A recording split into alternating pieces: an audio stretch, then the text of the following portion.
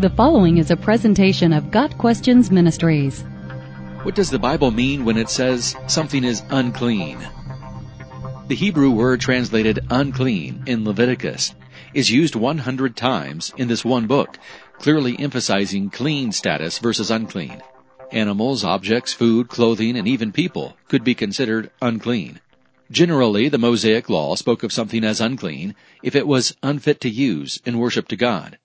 Being clean or unclean was a ceremonial designation governing the ritual of corporate worship.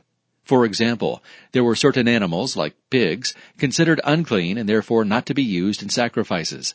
And there were certain actions, like touching a dead body, that made a living person unclean and temporarily unable to participate in the worship ceremony. Leviticus 10 verse 10 teaches, "You are to distinguish between the holy and the common, and between the unclean and the clean."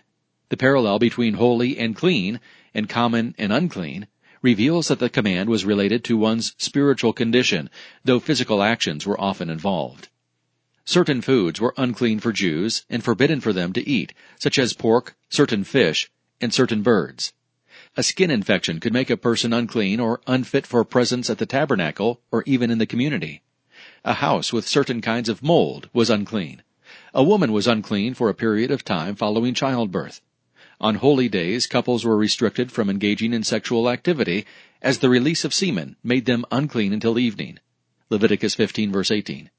While a wide variety of circumstances could make a person, animal, or item unclean, the majority of the laws concerned activities disqualifying a person or animal in connection with the tabernacle offerings.